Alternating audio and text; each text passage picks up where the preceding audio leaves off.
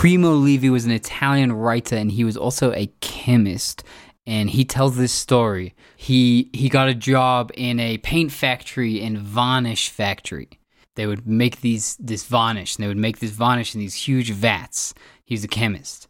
So his job was to try and understand the process by which they were making this varnish.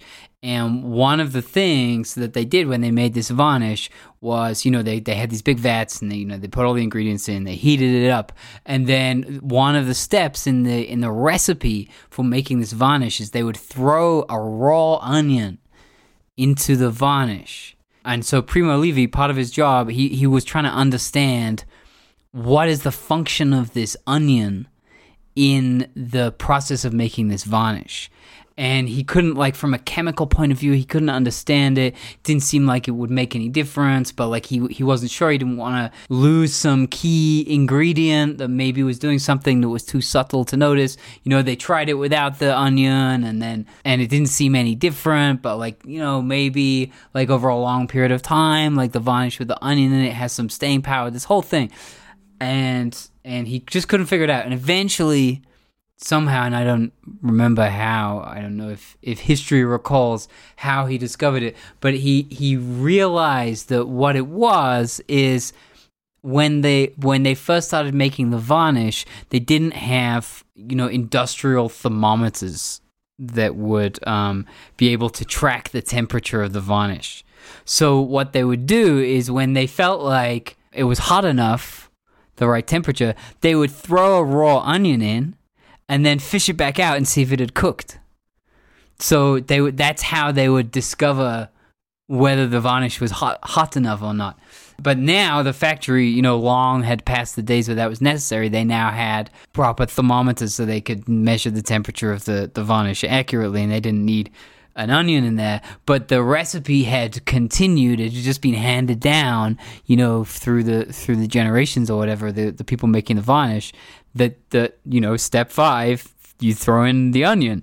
It's a great metaphor. I think it's particularly a good metaphor in a therapeutic context.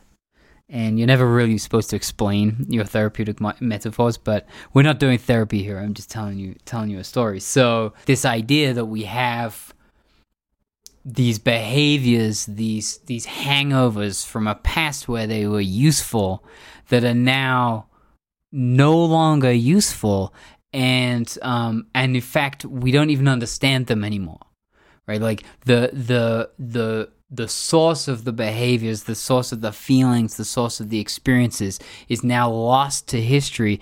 All we're left are these inexplicable responses, like when I think about cleaning my desk, I get really sad and anxious, and so I don't want to, or whatever it is, that's some kind of seemingly inexplicable emotional response, or I can't stop biting my nails, and I just keep biting my nails, whatever else is happening. And I think part of the process of therapy and part of the work that we do to integrate and to heal and to grow is to go back and rediscover what is that thing, right? Because on a conscious level, we're like, I don't need to bite my nails, this is dumb. But there's some part of us, this unconscious part, that's saying very aggressively, you don't understand what this is doing, in the same way that Primo Levi didn't understand what the onion was for, and until he understood it, he couldn't remove it from the recipe in good conscience,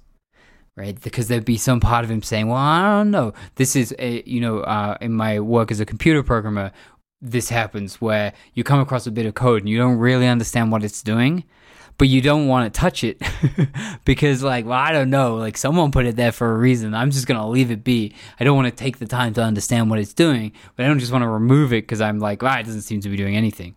And so the same with biting the nails, the same with feeling anxious about cleaning the desk, the same with not exercising or not losing weight, the same with, all of these kind of behaviors and I'm kind of naming the simpler kind of habity ones, but this equally applies to the deep traumas and the kind of post-traumatic stress and the attachment wounds and all of the deep stuff, right? Our unconscious is in the position of Primo Levi, of being I don't know what that onion is doing there, but but it might be really important. So we're just going to leave everything alone because everything's, we're not dead, right? We're not dead right now. So let's just keep going. And so it takes some really deliberate work of kind of going down and unpacking and uncovering and saying like, oh, I bite my nails because it's comforting in some way and it reminds me of my mom or whatever. I don't know. You have to do this work yourself. I don't bite my nails, so that's not my thing. But you get the idea that there's something in there. There's a memory, there's experience that is anchored to, which is important. And once we get the experience conscious and we understand consciously what the mechanism is, it doesn't magically go away, but it really, really makes it easier to do change from that point. Once you understand why the onion is going there. Now, in the Primo Levi story, it's like once he knew the function of the onion and knew he didn't need it anymore, it was trivial to not put an onion in the varnish and he was fine. We are more complicated than that. It takes us a little bit more than just like, wow, now I know and I'll never do it again. Sometimes that happens, but it doesn't always happen. So if it doesn't happen straight away, just know that even in getting that recognition, that realization, that understanding of what the original function, in NLP we talk about the intended positive outcome of a behavior. What is the good thing that behavior is trying to elicit in our lives? Okay, so that is the onion and the varnish. I invite you to go and investigate what is the onion in your varnish. What is the onion in your varnish? What weird, forgotten, unconscious hangover behavior happens in your life on the regular that you don't have a proper understanding of, and that is either not really adding any benefit or even is detracting from your life in some way? And just go and just kind of examine it and hang out with it, and just maybe ask yourself, what good thing was this originally put in place for? Okay, that's it for today. As always, I would love to hear from you. You can get in touch at 10,000thingscast.com. That's spelled out 10,000thingscast.com. And I look forward to hearing from you.